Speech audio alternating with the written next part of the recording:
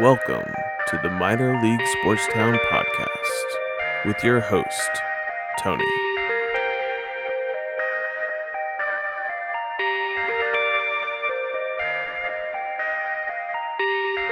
Hey everyone, happy Thanksgiving, happy holidays, happy New Year. It's been a minute getting all these out of the way because this is the first podcast that we have released since late October, believe it or not. So we had the first 3 episodes that came out pretty quickly together, and then I guess life just got a little bit busy. And it's been a while since we last recorded one of these podcast episodes, but appreciate you all coming back to check out the podcast, and want to just give a little special shout out to Stephen Newman, one of the fans of the show. Stephen and I follow each other on Twitter, and he reached out just to ask if we were going to be doing any more episodes, and going to be releasing anything anytime soon, and part of that is the reason why I wanted to make sure I did this. Been on my mind to record the next episode for a little while, but just appreciate Steven's feedback that he listens to the episode or listens to the podcast, was excited for the next episode, and I'm sure there are others out there that also listen, and just appreciate you all tuning in, and hope to continue bringing you good content a little bit more regularly than just once every few months like we had with this little hiatus. But we are back, and not only were we back, but there's plenty to talk about.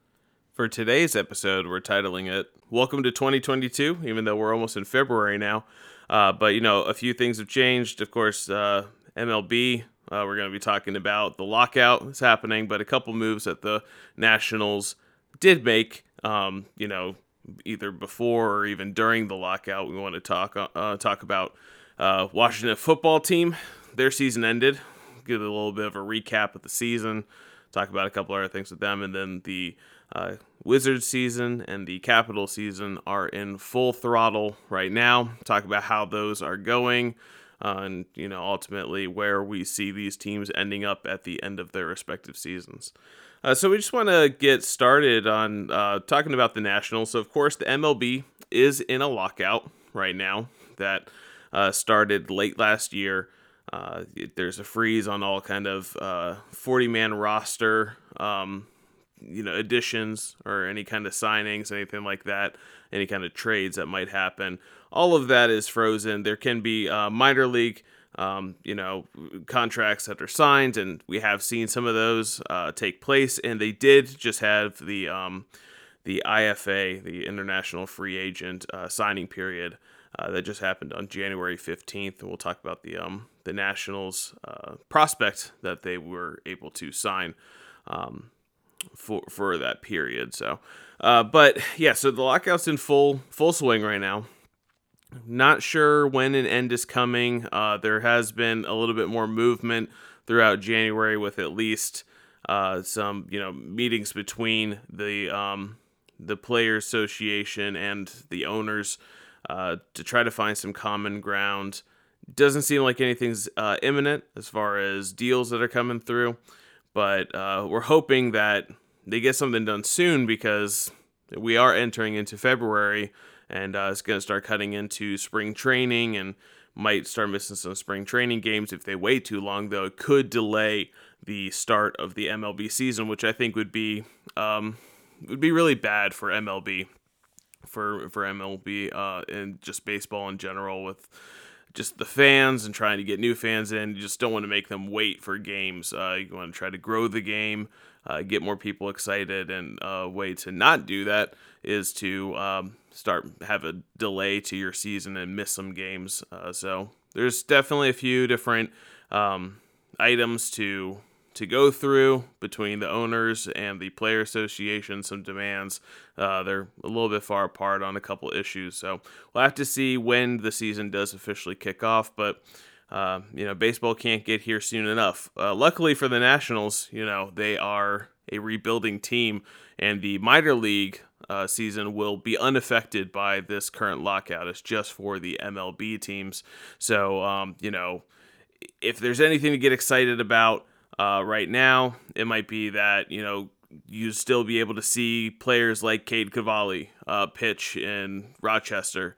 Other prospects have made it throughout the ranks, be able to kind of follow along with their progress, which is a lot of what the Nationals' focus is right now. Not as much on the MLB team. Of course, you're going to watch the games, get excited about the players that we have. Everybody wants to watch Juan Soto and a couple of the other new faces that we have on the team. But at least we also have these highly touted prospects that are going to be keys to the future and near future of this franchise that will still be playing baseball. So at least we'll have something if there is a delay to the season to keep our attention during baseball season. So we'll see what happens with MLB lockout. But in the meantime, or actually before the lockout happened, the Nationals were pretty quiet for free agent period. There were some teams that definitely were very active with the big signings. We saw a lot of money getting thrown around, especially when you're talking about players like Max Scherzer, who signed a very lucrative 3-year deal with the New York Mets. A lot of money was being thrown around, but the Nationals, and not just the Nationals, but they were one of the teams that were kind of waiting for maybe, free agency might look a little bit different, after this new CBA is signed between the Players Association and the owners. So they're kind of a little bit of a wait-and-see mode. Don't expect the Nationals to make too many big moves anyway during the offseason, even after this lockout is ended. I think maybe the biggest move that they make, I've been thinking about this for a while, but I think maybe Zach Greinke gets signed in a move that kind of similar to John Lester getting signed last year. An older pitcher coming off of a subpar year, just kind of give him one shot, 1-year deal, and then, somebody that you can hopefully flip at the trade deadline to get more prospects and booster your farm system a little bit more. So that would be a move that maybe we could see. Maybe they do something to address left field. I'm not sure if they're just going to do that or if they're going to, maybe go with a mix of Lane Thomas and Yadiel Hernandez in left field. But that's probably the one opening as far as position player goes, where I could see them maybe adding a player in there. Otherwise, I think the fielding and the players and position players are pretty much set with who they have on the roster for this rebuilding time or retooling time for the Nationals on there. But they did make one move, and that move was to sign Cesar Hernandez, who Nationals fans will know mostly for his time with the Philadelphia Phillies organization. He played second base for them over there, and then last year played for the Chicago White Sox for a time. Didn't have a great season with them, but he's a player that could add value. It's a 1-year deal, so a player that could get flipped at the deadline. 4 more prospects like we were talking about with potentially Greinke signing. The only curious part of this move, because everything else about it is what I would expect from the Nationals this year. A cheaper contract on a 1-year deal for a player that's, not part of your long-term solutions, but will be a stopgap.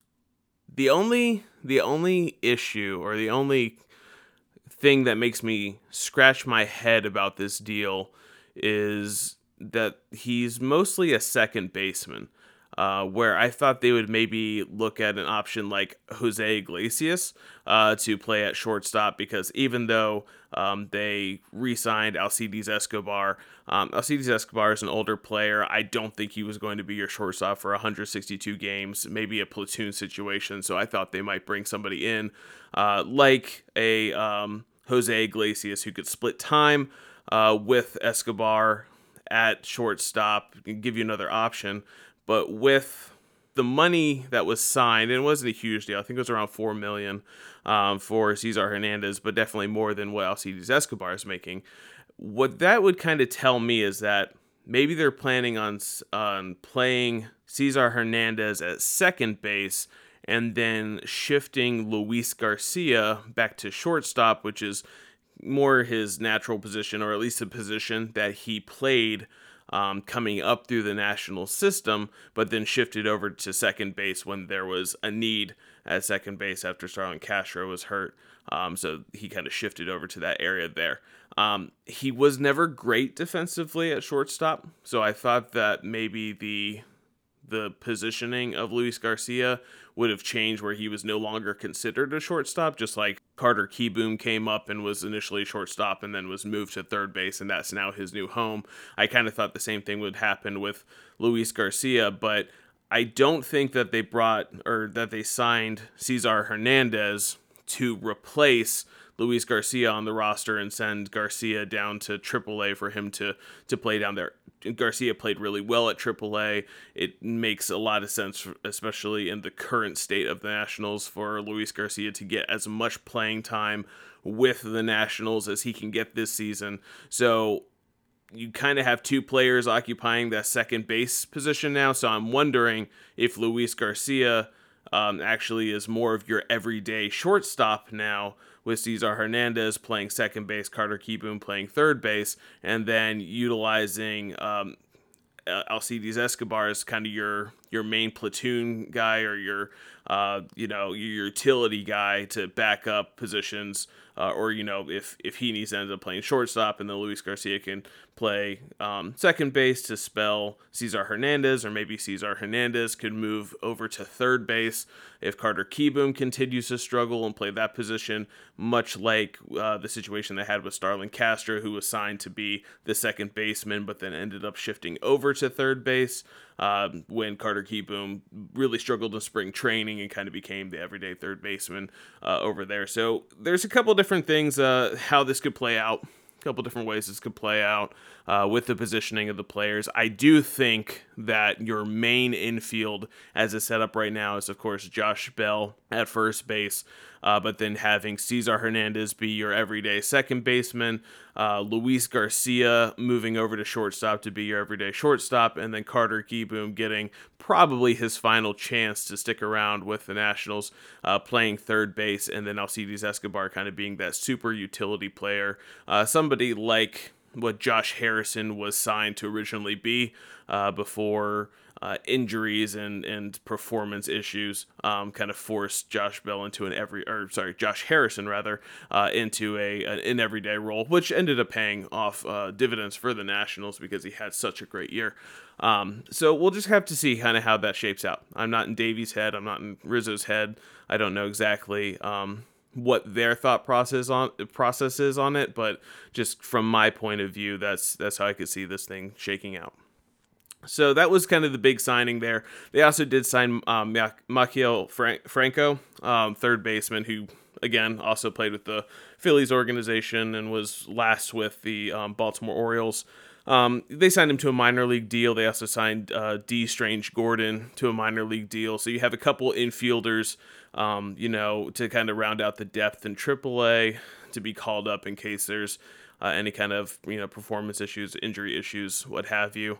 But they definitely wanted to sign Franco, who plays third base, to kind of be there to have some healthy competition for Carter Kieboom. That third base position is definitely not his. It's something that he needs to earn. It's not going to be given to him. So we'll see how that competition goes out. It's a big year for Carter Kieboom. I think this is a make or break year, along with possibly like a Victor Robles could be a make or break year for him as well. So the couple players that really need to have big years, those are probably the two right there. Carter Kieboom and Victor Robles need to have solid to big years in order to probably stay around with the Nationals organization. If they don't, probably get a fresh start somewhere else. So those are kind of the news on the Major League Ball Club, but probably not the biggest news of the Nationals offseason so far. The biggest news for the Nationals offseason, and there are a couple other things like I didn't even think to mention, but the Nationals have a new play-by-play for the broadcast, and Kevin Fransden, very excited for this. He's going to bring a lot of kind of experience to the position because he's already been doing calling baseball games on the radio for the Philadelphia Phillies organization. Of course, Frandsen was a Nationals player in my favorite Washington Nationals team, the 2014 team. He was part of that team and had a memorable post game celebration interview with Dan Kolko. So anyway, it's going to be great to see him. Of course, he's replacing FP Santangelo on the MASN broadcast. We'll be working alongside Bob Carpenter. So didn't really mean to get into that, but congratulations to Kevin.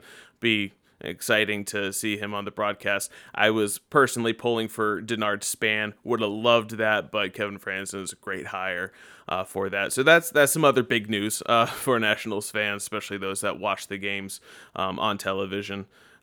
Big news for us. But that wasn't what I was going to talk about. Probably the biggest transaction that's taken place within the Nationals organization comes in the form of 17-year-old phenom Christian Vaquero, who was signed during the international free agency period on January 15th. This is a potential 5-tool player. He already, is going to be growing into power. Is already a 60 grade power by MLB Pipeline. Can run, good fielder, going to play center field, has a good arm, has the speed, and just a good repeatable swing. So this is definitely a player that is going to be highly touted as a prospect. And one that the Nationals definitely hope and need to try their hardest to make sure that he develops correctly, because he could be a big part of the future. They signed him for nearly all of their available spending budget for the IFA. The biggest bonus that they've ever offered to any player that was Christian Vaquero. So really glad to have him on board. Would be great to see him as he progresses. I assume that this upcoming season he'll be playing in the Dominican Summer League, and then he'll move into stateside to start his career and start his professional career with the Nationals throughout their organization. So very good move for them. He was rated the number 2 prospect by MLB Pipeline. He was rated number 1 by Baseball America. So he's there's a lot of faith in him. There's a lot of potential in him. It would be great to it's great to have him as part of the organization and see how he develops. So that's pretty much it for the Nationals news. We'll see when we get Nationals baseball. It'll come at some point, but we'll keep an eye on how the lockout is going. So next, wanted to talk about the Washington football team. And their season ended. There was no postseason for the Washington football team. They finished with a record of 7-10, and their season kind of had 3 different parts to it. First was the first 8 games that they played, they had a 2-6 record, so it was not good. The defense was absolutely terrible, and it was a surprise to myself, to many other fans, that the defense was so bad, because that was supposed to be the calling card of the Washington football team. They were supposed to be a great defense, and then you sign Ryan Fitzpatrick to give you a little bit more of a jolt in quarterback play, get some big plays. He has a cannon for an arm, but it was mostly supposed to be play great defense and do enough offensively to win games. So you might win a lot of slow scoring games, maybe some close games, but that was supposed to be how this team was built and how they were supposed to operate. The defense looked absolutely horrid. For the first part of the year, they were getting torched, and then Ryan Fitzpatrick, the offensive line, played terribly the first game, and he ends up being out for the whole entire year, which opened up the door for Taylor Heinicke to come in and take over the quarterback position for the rest of the year. And Heinicke had, some ups and downs. There was consideration that maybe he would be kind of the future if he played well enough. Maybe they wouldn't have to go looking to getting another quarterback in the draft if he kind of ended up being that hidden gem that they were hoping for him to be. And we saw flashes of how good he can be, but we also saw a lot of other things where He kind of his lack of dominant skill set definitely kind of ended up hurting him in his performance and the team's performance at different areas. So that kind of led to a 2-6 start overall. But then the team did come back, and they ended up running off four victories, including one over the defending Super Bowl champions, the Tampa Bay Buccaneers, and they got back into 6-6. So 12 games into the season, you're at a 500 record, and you put yourself in the position to possibly grab a playoff spot. It was still Dallas's division to lose, but get one of those lower seeds, get in the playoffs, see what happens.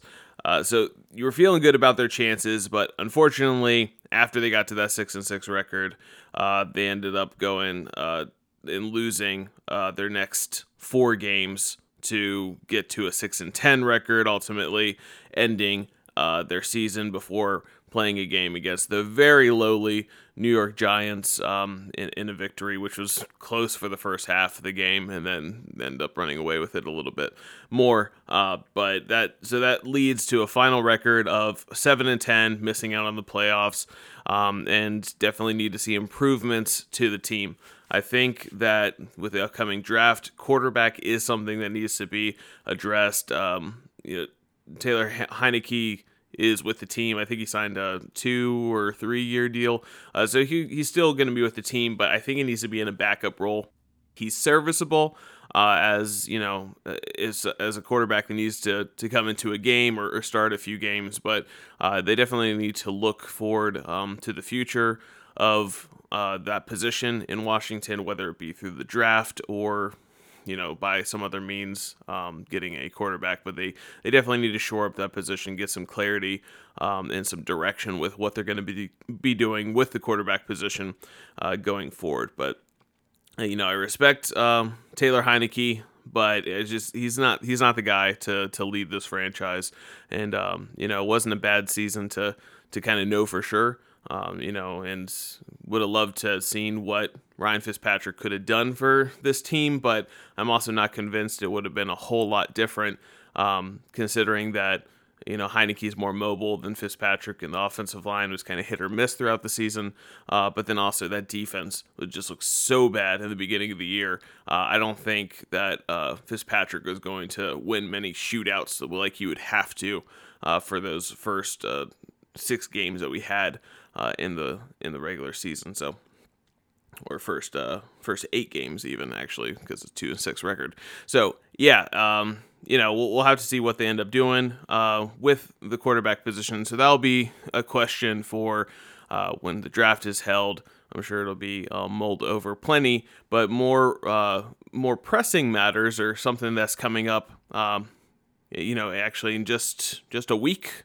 Just next week is going to be the unveiling of the new Washington football team name, their permanent name. So we're getting rid of Washington football team, and they're going to be named something. Now, there's been a lot of leaks out there. Who knows how credible they are? It's looking like, if you believe in the leaks and the talk and everything like that, it's going to be the Washington Commanders. Take with that what you will. We already know it's not going to be Warriors. They took that off the table a while back. It's not going to be Red Wolves because they stated that they couldn't get trademarks, something like that. That was a fan favorite, not happening. So looks like it's going to be Washington Commanders. I don't know. My personal feelings on it are I don't really care. It would be nice to have a name again besides just Washington football team. Be called something. Do I love Commanders? No.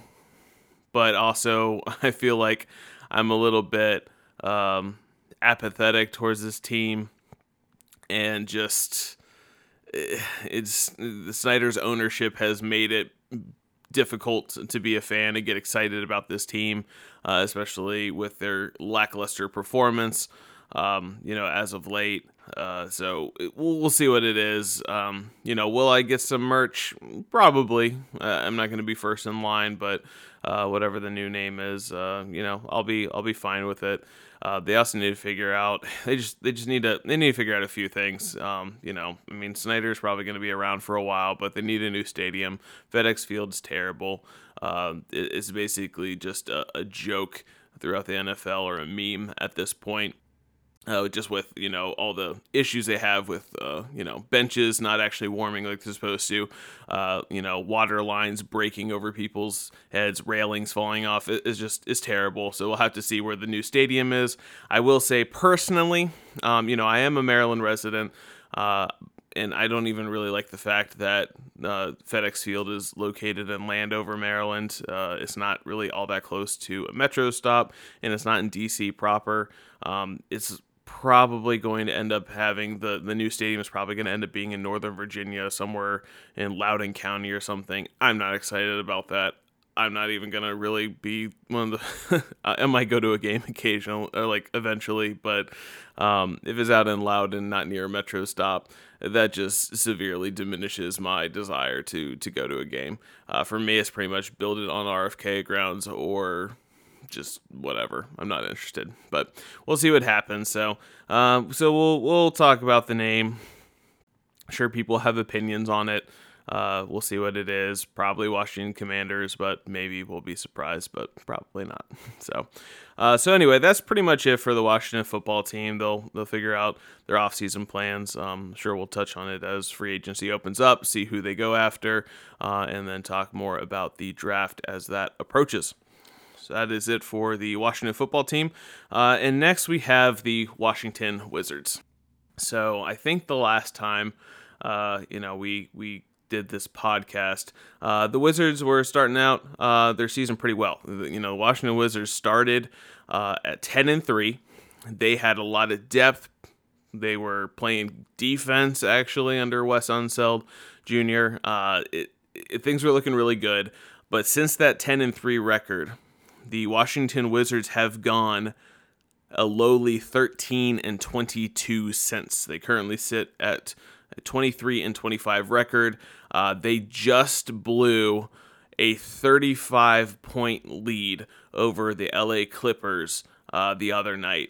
And this team, that was kind of a wake-up call to a lot of people. The fans are starting to check out or really voice their frustrations with this team. They're not playing defense. They're not playing cohesive basketball. The rotations seem really out of whack.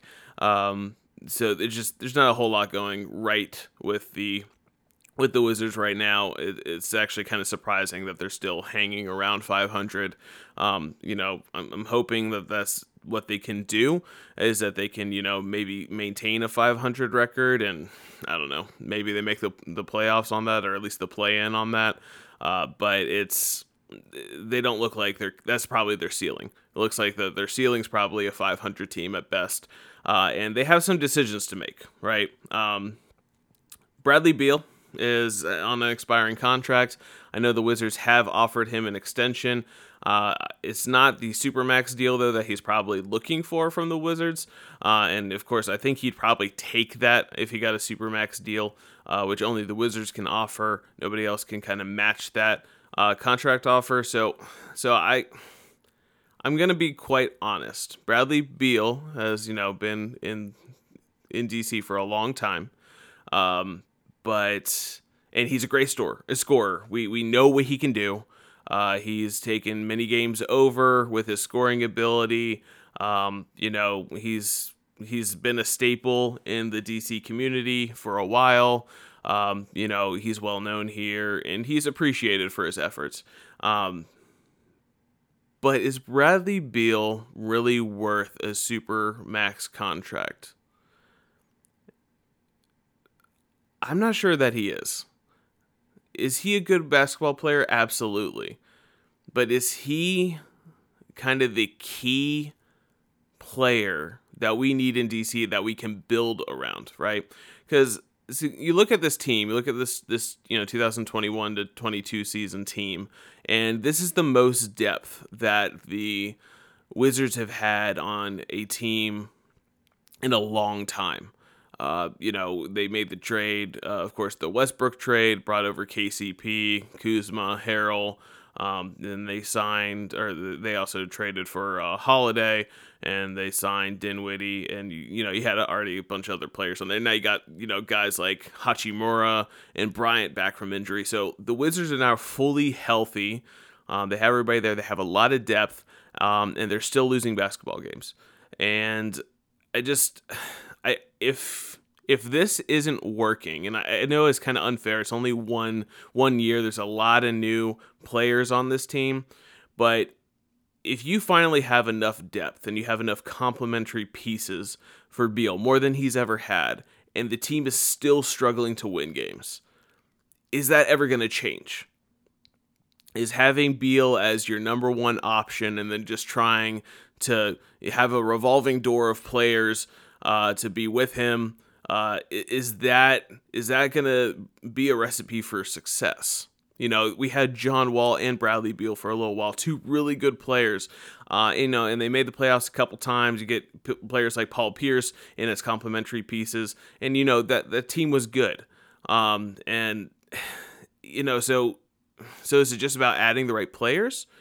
Or is it just not really in the cards that if Bradley Beal is your centerpiece, that you can kind of build out a contending team with him as a centerpiece on there? I'm not sold. What I'm seeing from Bradley Beal this year is that, he's still scoring at a high rate most games on there. The turnovers are a major issue. He is turning the ball over way too much. I don't know if he's just trying to do too much, but if you have more depth and you have more complementary pieces, even if there's maybe not a clear number two scoring option, certainly not Dinwiddie. Kyle Kuzma kind of has emerged as that, but would he be the second scoring option on most good teams? Maybe not. Appreciate everything that Kyle Kuzma does, and he's been critical to the Wizards, but maybe he's more forced into a role that he wouldn't be forced into, on other teams. Other successful teams around the NBA. So you kind of are at a crossroads here, right? If Bradley Beal is not worth the extension, do you let him go? Do you trade him? Do you trade Bradley Beal at this trade deadline and try to just go into full rebuild mode? Because let's face it, if you're trading Bradley Beal, you're punting on the season. I don't care if you keep everybody else but Bradley Beal. You're not going to win very many games with how this team is built. Just, they kind of lack superstars. They have solid depth pieces, but outside of Beal, there isn't anybody that you really trust on this team to get you 30, even 40 a night and kind of take over games on there. So you'd definitely be punting and you'd be committing to a rebuild. But the good news is you wouldn't have any players on Supermax contracts. You should have, a good bit of cap space to work with and try to, get a competitive team on the court in, the coming years, along with draft picks and everything else like that. So that's an option that you have. Or if you didn't want to punt on this season, you keep Bradley Beal, add a couple players maybe on one-year contracts at the trade deadline, try to bolster this team a little bit and see what happens. But if you're not going to extend him, then he walks for nothing next season. So there really has to be this thought process, and it has to be made, considered. Is Bradley Beal a long-term solution to this team? And if he's not, what is the immediate future of Bradley Beal, and what is the benefit for this team? So something to consider on there. One thing I will say, though, just talking about the rest of the team and everything on here, besides talking about does Brad get extended and does he deserve to be, but just the predicament of Spencer Dinwiddie. Now, I'm getting frustrated with watching Spencer Dinwiddie, and that's unfortunate because I've been in his corner, I've been in his corner and tried to stand up for him and his performance all year because I've seen flashes of it, right? Dinwiddie's had games where he's scored 23, 25, 28 points, or whatever it may be, and looked good and attacked the rim and had his shot going. But there's been other games where he settles for just 3-pointers and shoots 20%, and doesn't do anything but really stand around. The difference a lot of times between those two games when he's really good or really bad is dependent on if Bradley Beal is on the court with him. It does not seem like Beal and Dinwiddie can coexist together. I don't know if it's just there's too much deferral from Dinwiddie, where Beal is the clear number one scoring option. So like, okay, Beal, go do your thing, and I will be here kind of to assist, or just kind of stand here if you need an outlet or something. But he's not doing much with Beal on the court. But when Beal has been either when he was out with COVID, or when he was out with other family matters or things like that, Dinwiddie definitely asserted himself more, and it showed on the stat sheet, and it showed in the win column, quite honestly. So is there hope that if Beal is no longer on the team, does Dinwiddie can he play better? Can he actually be worth that contract that he signed, that 3-year contract he signed with the Wizards this offseason, 3 or 4 years? But I just don't know. My faith isn't completely gone in Dinwiddie, but he looks terrible when he's out there with Beal, and he's not giving quality minutes to this rotation. So something needs to give there. There's been ideas floated of, do you keep Dinwiddie on the bench and then just kind of have him come in when Beal comes out?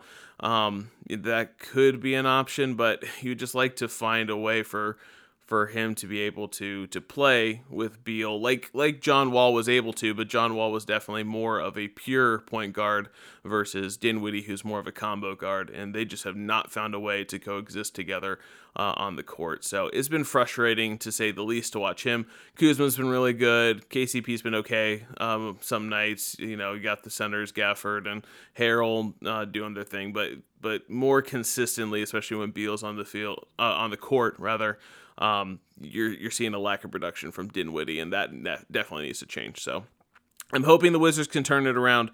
They're definitely having a come to Jesus moment right now, especially with that terrible loss before. This is where their season they need to make some changes. They need to start playing better.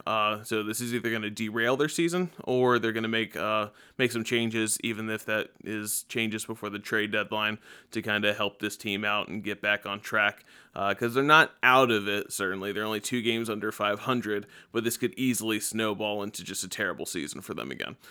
So we will see what happens with the Wizards going forward, but it's not a very fun time to be a Wizards fan right now. So anyway, that's all I have to say on the Wizards. Sorry if I kind of just went off on that for a little while. It's been a frustrating couple days watching them, but I'll still watch them, still rooting for them, still have hope for them. Even if it's dwindling, we'll see what happens there. So then finally we come to the Washington Capitals, and normally, I'd hope in years past, even if the Wizards aren't doing well, at least we have the Capitals. And not to say that the Capitals are doing terribly, but they are not playing well right now. They just lost regulation games back-to-back for the first time, and just not looking it's not looking great for the Capitals. Now, how much does that matter? It matters, but when you have this storyline of Ovechkin chasing Gretzky in most goals scored in the NHL, it lessens the pain a little bit more when they don't play well. I see on Twitter a lot that people are saying, like, there's a diagram or whatever, and it talks about, did the Capitals win? And it's like, yes or no. And it's like, they have the arrows that go there, and then it just goes back to one question: did Ovi score? And it's like, if Ovi scored, the Caps won. No matter if they won the game or lost the game, as long as Ovi got at least a goal, then that is a win for the Capitals, because we all won another Stanley Cup. I'm not saying that it doesn't matter or anything like that, but I think all Caps fans, and just a lot of hockey fans in general, are definitely keeping a close eye on Alexander Ovechkin in his pursuit of taking over the goal scored lead from Wayne Gretzky. So where does he sit right now? Well, Ovechkin is currently fourth all time. He has passed a couple of people on the list this season already, and he is sitting only 7 goals behind Jaromir Jagr.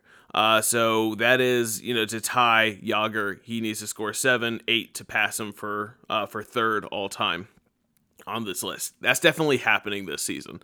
I don't see any kind of universe where Ovechkin does not pass Jagr at some point before the end of the season. So that is very exciting. I'm going to love watching that. That's probably where he's going to end this season. There's really no way to get up to number 2 this year.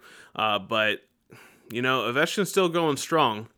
He may look a little older, may have a lot more gray hairs than we're used to seeing from the early Ovechkin years, but he still has a hard shot, one that just dented a goalie's face mask. I saw pictures the other day, but still has a crazy great shot, still skating really well out there, and just I'm hoping so much that he takes over that goal scored lead.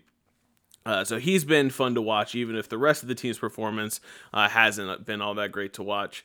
It is great to see Ovechkin. Now, I do think that part of the issue with their performance in general, but especially on the power play, because the power play's been terrible. Blaine Forsyth is coaching his way out of a job if the power play can't turn this around, because they've been bad. But it definitely seems like there is a lot of forcing the puck to Ovechkin to score. Now, Ovechkin's your best goal scorer. So do you want to get the puck into his hands as much as possible? Yes. Are they playing like the whole team is actively trying to get him as many goals as possible so that he can get most goals in the NHL? Also, yes. The team, they're force-feeding him in his office on the power play, but other teams are just putting somebody right in front of him at all times, and I'm seeing a lot of blocked shots even before they get to the goalie when on the power play when they're trying to force-feed Ovechkin. Do I hate it that they're doing that? No, I don't. I mean, this is a maybe once in a lifetime opportunity to get a player that's played exclusively for your franchise to have the most in a category, and especially that being goals scored in the NHL. You want to do everything possible to get them that record, and I fully agree with that. However, I do think that that's being a little bit of a deterrent in their performance. Now, the Caps have dealt with injuries all year. Currently you have Mantha, who's been out for a while. Oshie's out. You have guys that come from suspensions.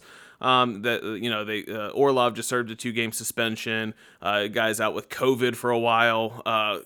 Props to the Hershey Bears and their players.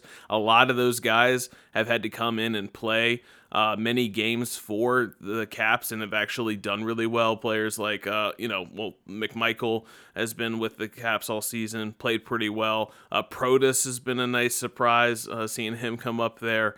They're finding the depth and everything like that. So there are other circumstances surrounding why they are currently sitting at a record of 23 wins, 12 losses, and 9 overtime losses. That's not a great score. That's not a great record. That's only good for 4th in the division right now. So they definitely need to figure some things out. But I think that might be part of the problem, is just, they're trying to get Ovechkin goals maybe a little too much, and just other players are just deferring a little too much rather than actually, playing their game and really contributing 100% to team, to the Caps wins, and trying to get them the victories on there.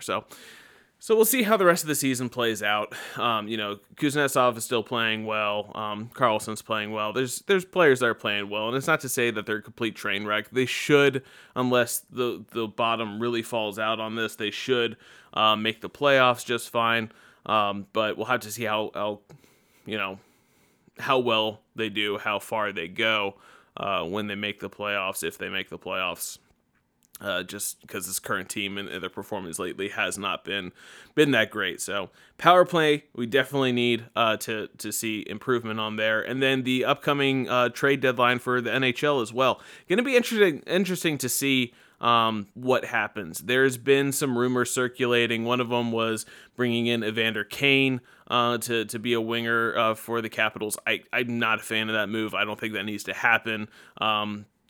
You got some younger guys like Protas and McMichael who are contributing to this team, even if they're not perfect. I just don't think that Kane makes you a whole lot of a better team, and he comes with other baggage. So I would say clear from there. But one trade rumor or possibility that's been floated around there, which is interesting and intriguing to me, is that the case of Marc-Andre Fleury, who's currently with the Chicago Blackhawks. If they can get Fleury, I'm actually a huge fan of that move, simply because both Samsonov and Vanecek have had bright spots and have done well, but there just hasn't been a lot of consistency there. It feels like they have two decent goalies, but not really any one great one. I've been a huge fan of Samsonov this year, but he's, lately he's kind of been faltering a little bit more, opening up the door for Vanecek, but it just seems that they always have this back and forth, and it's fine to play the goalie with the hot hand. I don't ever have a problem with that, but it just seems like they're both kind of performing at a mediocre pace when you look at it overall. When you look at the kind of their whole sample size of the season, they've both kind of played at a mediocre level, not a great level, maybe even borderline good level, but just not that dominant. And I think it would help if they had just kind of a clear number one to work with, a goalie that you can really trust in net most nights, and not just this kind of constant rotation that we're seeing. So